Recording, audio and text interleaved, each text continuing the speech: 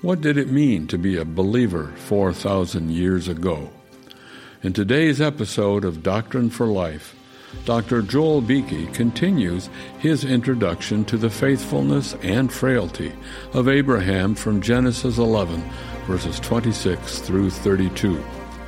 If you would like to enjoy more resources from the pen and pulpit of Dr. Beeke, please visit joelbeeke.org. We need to begin our study of Abraham by looking at the world in which he lived to understand the context.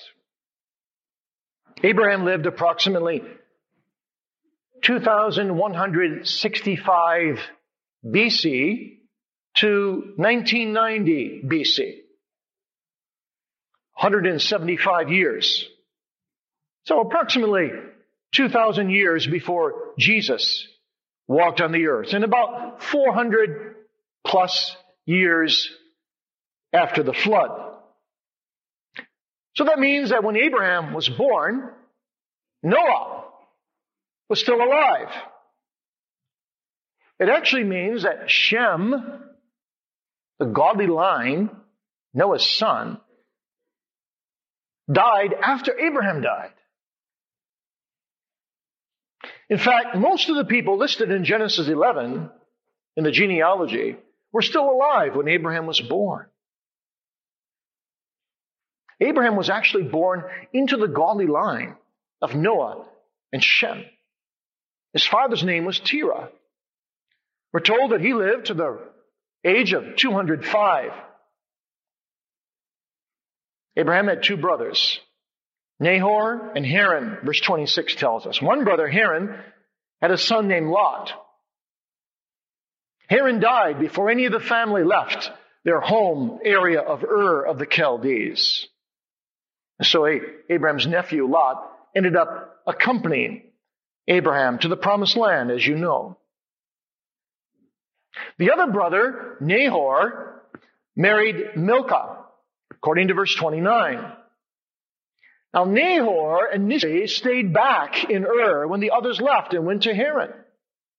They're not mentioned in verse 31, are they? As going with Terah and Abraham. But later on, Nahor followed the family at least to their first stopping point of Haran. For you read in Genesis 27, verse 43, that the descendants of Nahor lived in Haran. And that's where Abraham's servant goes to find a wife for Isaac. And where Jacob goes to get a wife for himself among his parents' ancestors. Abraham's wife was Sarah. Sarai, first, later changed to Sarah. And at this point, we learn some very sad news. As they leave for Canaan, Sarah is barren. That may explain why they were so willing to take Lot along. We learn later that Sarah was actually Abraham's half-sister. Those early days of Genesis, when there weren't many people, God allowed men to marry very close relatives to fill the earth. Now, given this history, our natural tendency is to think, isn't it, that Abraham lived in a very poor area. Ur must have been just a very, very almost shanty town. After all, it was only a few hundred years after the flood. But actually, the opposite is the case. Abraham lived in a sophisticated, technological, civilized, cultural world.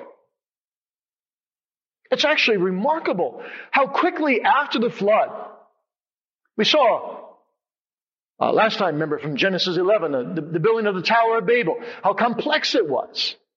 How quickly after the flood, society developed. There were massive building projects. And the vast Mesopotamian civilization arose between the Tigris and the Euphrates rivers in a remarkable way. Now, Abraham was from the great city of Ur of the Chaldees, a city that had longevity to it, a city that had been built up, a city that has been recently, last century that is, excavated by archaeologists. And today, scholars estimate that in Abraham's day, there were 20 to 30,000 people living in Ur, which was a big city at that time, when the population was much less in the world. But surrounding Ur, there were also many suburbs, as we would say today, and probably about 200,000 people in the whole metropolitan area. So this is a large population that developed quickly in the centuries after the flood. Ur was situated between modern-day Baghdad and the Persian Gulf. And it was home to great buildings, to irrigation systems, to beautiful gardens. Thousands of inscribed tablets have been discovered from Abraham's day, showing a flourishing bureaucracy and a complex system of civil service. So Abraham was born into a cultural, civilized world. Human beings were spreading over the planet to colonize it, to subdue it. Descendants of Japheth were pouring north into Europe and Asia, establishing new nations, setting up new cultures. The descendants of Ham were moving south into the vast continent of Africa. The golden age of Egyptian literature was about to begin. The pyramids, the great technological and artistic developments of the dynasties of Egypt were already flourishing. But it was also an age of rebellion. Rebellion against God. In the midst of all this cultural advance, the flood, the terrible lesson of the flood had been forgotten. Only 400 some years before, well, America has forgotten 9/11 basically, in terms of repentance and humility. You see, people had forgotten that human beings were created to serve God. They were pushing God to the circumference of their lives. It was an age of humanism.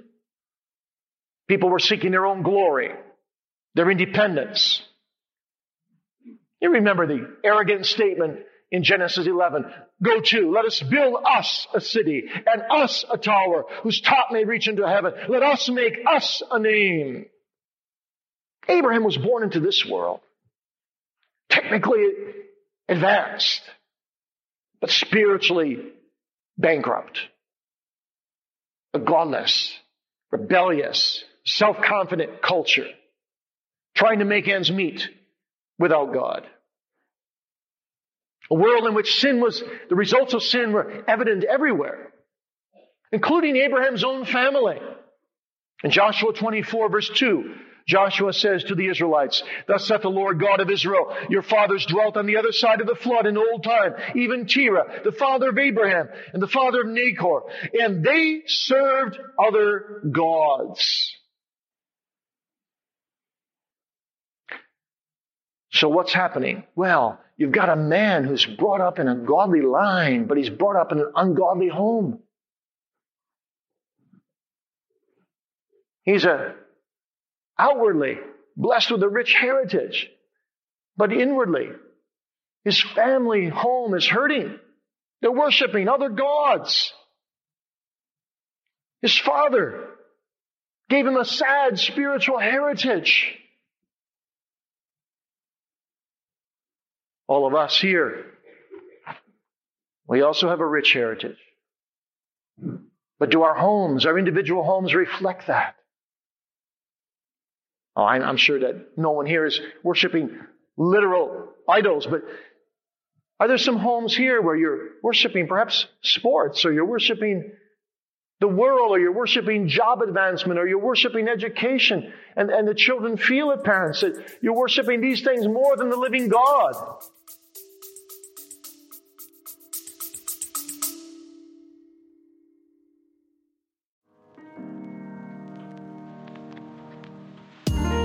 Would you like to deepen your understanding of Reformed theology? Check out Reformed Systematic Theology, Volume 4, Church and Last Things by Dr. Joel Beeke and Paul Smalley. This book will lead you to explore key scripture topics from biblical, doctrinal, experiential, and practical perspectives. Order the culmination of Dr. Beeke's life's work at heritagebooks.org/RST4.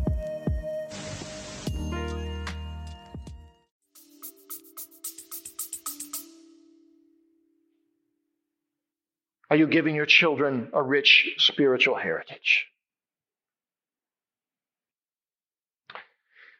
Well, then, too, the results of sin are evident in Abraham's entire world. Did you notice, as I read Genesis 11, how at the beginning of the genealogy, people lived extra 500 years and 400 years, then it was down to 300 years, then near the end it was 200 years.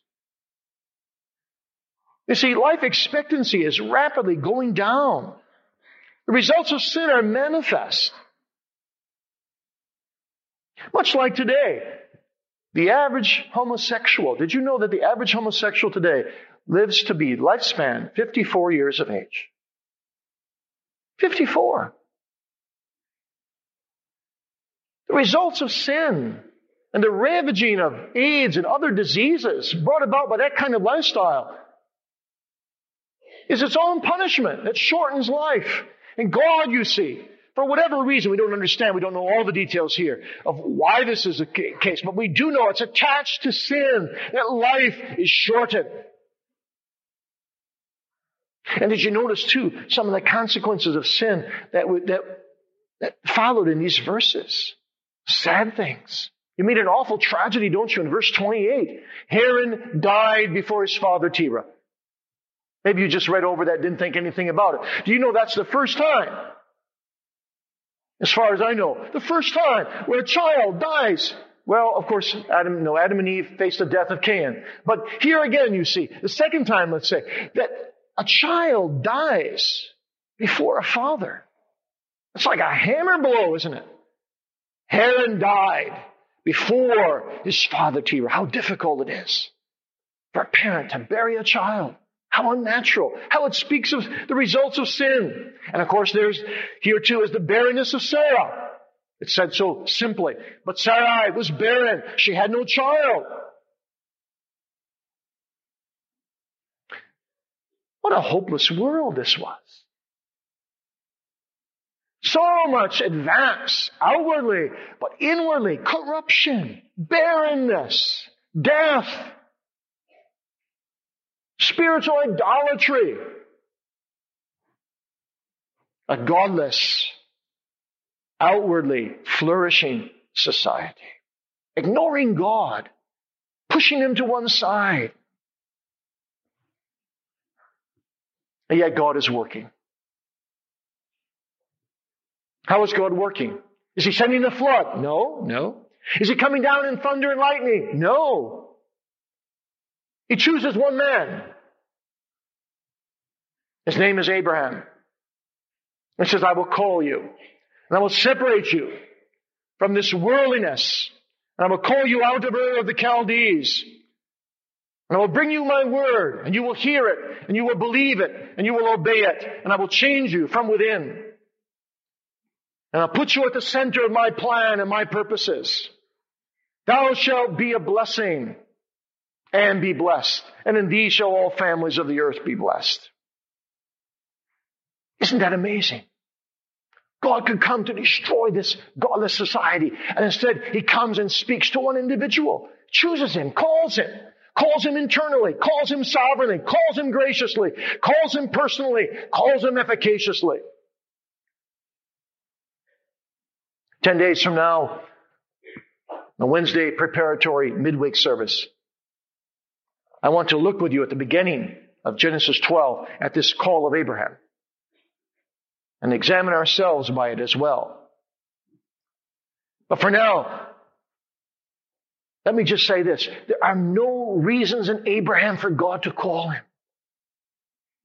It's all a sovereign choice, an unlikely choice. Why would God call a man from a family of idolaters whose wife had no children and determined to work through him, his covenant to all generations and all families of the earth? Why Abraham? God's sovereign grace. One commentator puts it this way: the future belongs not to Cain, nor to Lamech, nor to the generation that rejected Noah, but to this lonely elect man to whom God spoke, and to the Creator himself who has not gone back in the purposes of his grace. God carries on.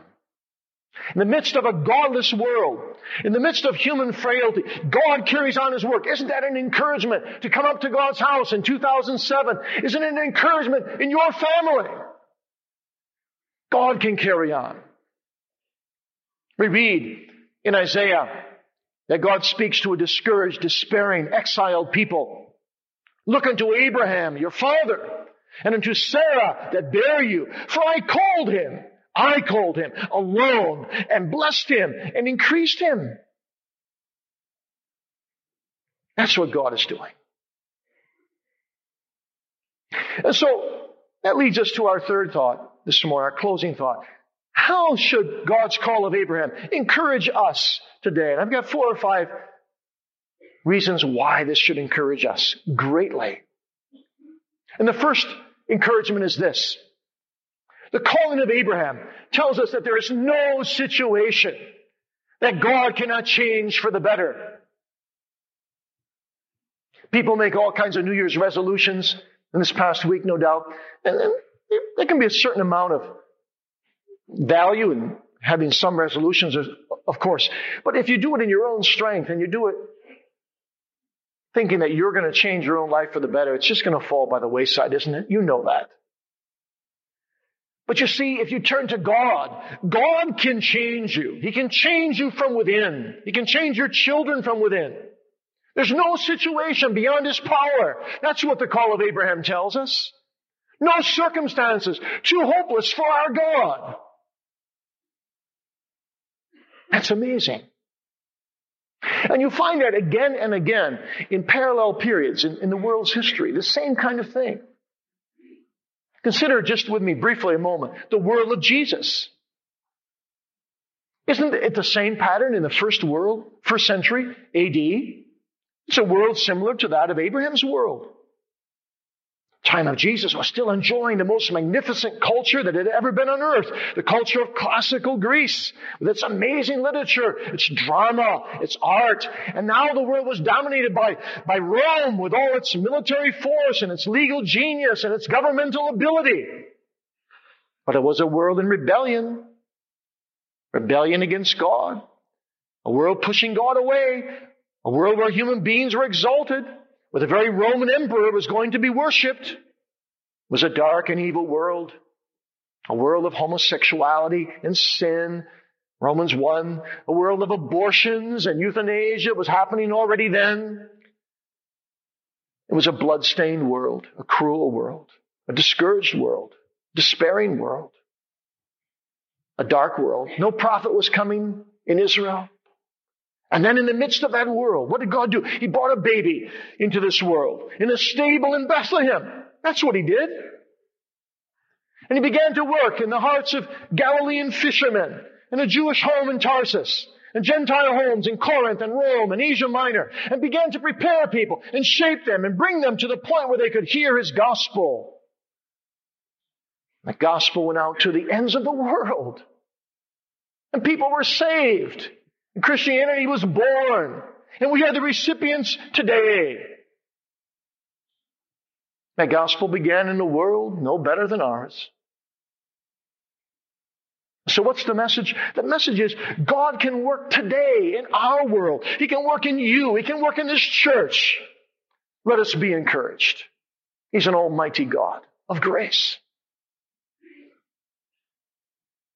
Secondly, how encouraging it is when we consider that God is working today, as he has always worked. He is working. Think of our world today. Our world is parallel to Abraham's and to Jesus' world in many ways. We too live in a very culturally astute society, don't we?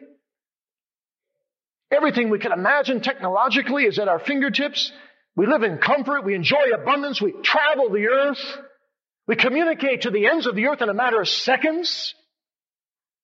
This is a world that is proud of its advancement, its cleverness, its wisdom, its sophistication, but we too are in rebellion against God. It's a world where God is ignored. There's so much to discourage us. The advances of Islam. How strong they are over in Europe and coming stronger in America. Did you see the picture in the paper this past week? I don't know if you wept over it, but one of the congressmen standing there with Nancy Pelosi, having a copy of Thomas Jefferson's Koran, the Islamic Bible, and being sworn into office on the Koran. America. Don't we have reason to be discouraged? And both of them smiling. Tragic. Think of what Jefferson and our founding fathers would have thought. It was just a copy of a book in his library for reference. And to think that a congressman 200 some years later would swear on it in his oath of office. Tragic. This is a world where it's falling apart, isn't it? A world where life is threatened, where millions of babies are cut to pieces in their mother's womb. A world of personal barrenness, when people are feeling their lives are empty and pointless. A world of less culture than Jesus' day. The 20th century, our past century, will go down in world history as a century of little great music and little great literature and little great art. So there's much to discourage us as we begin a new year of Sabbaths. But you see, what God is saying to us this morning is, consider Abraham, my friend, the father of the faithful. Look to Abraham, your father. God works today in the same way, quietly, working with people and working in people, unlikely people in unlikely places. F.B. Meyer has this wonderful comment. Do not despair for the future of the world. Sauls are still being trained in the bosom of the Sanhedrin. Luther's in the cloisters of papal Rome. Abraham's under the shadows of great heathen temples.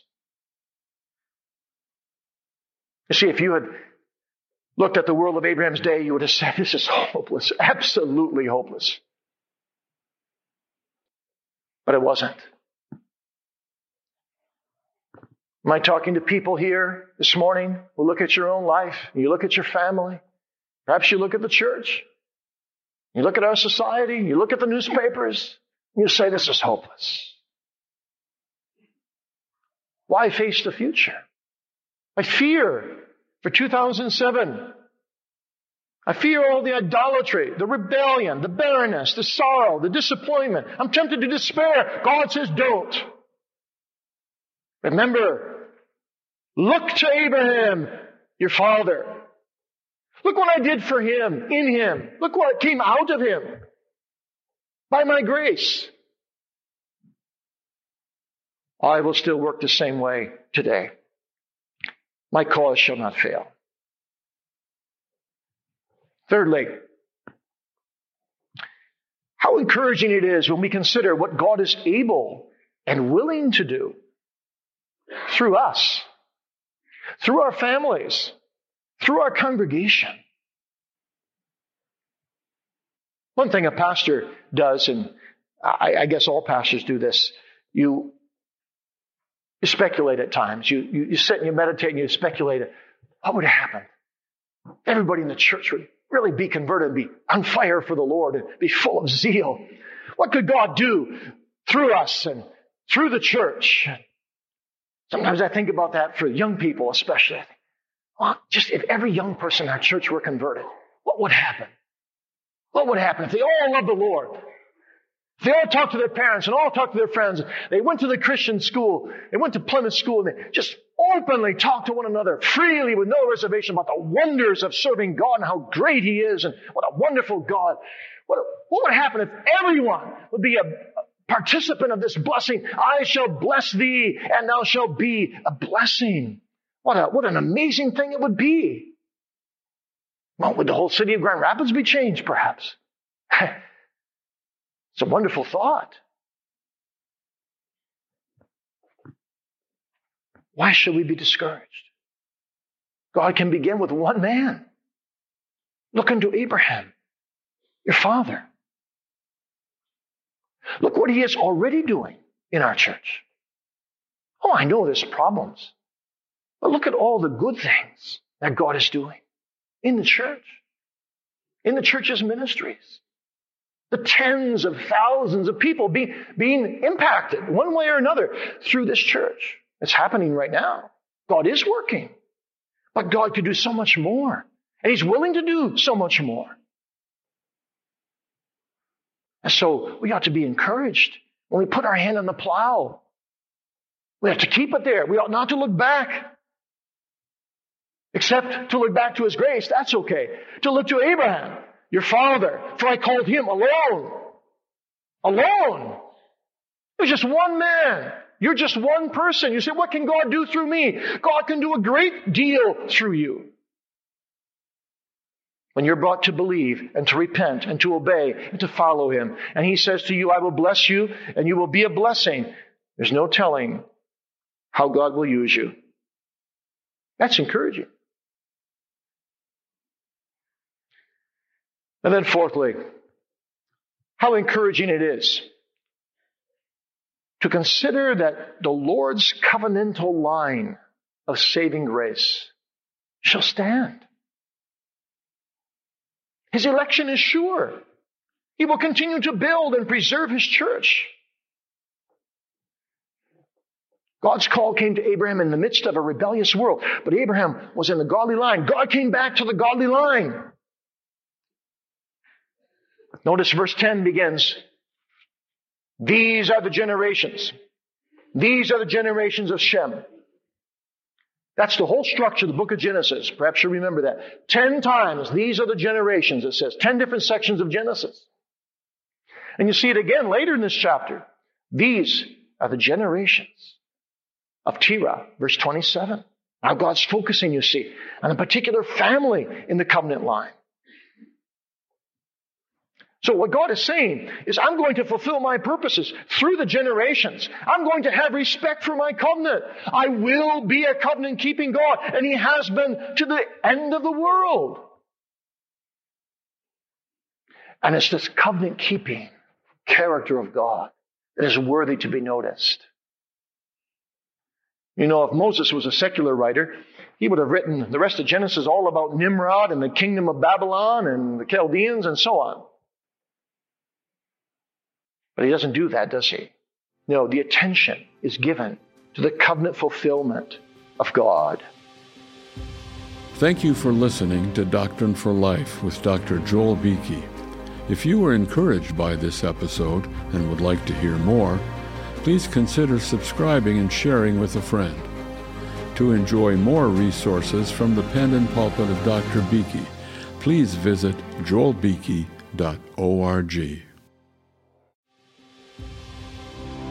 Thank you for listening to Doctrine for Life with Dr. Joel Beeke. If you were encouraged by this episode and would like to hear more, please consider subscribing and sharing with a friend. To enjoy more resources from the pen and pulpit of Dr. Beeke, please visit joelbeeke.org.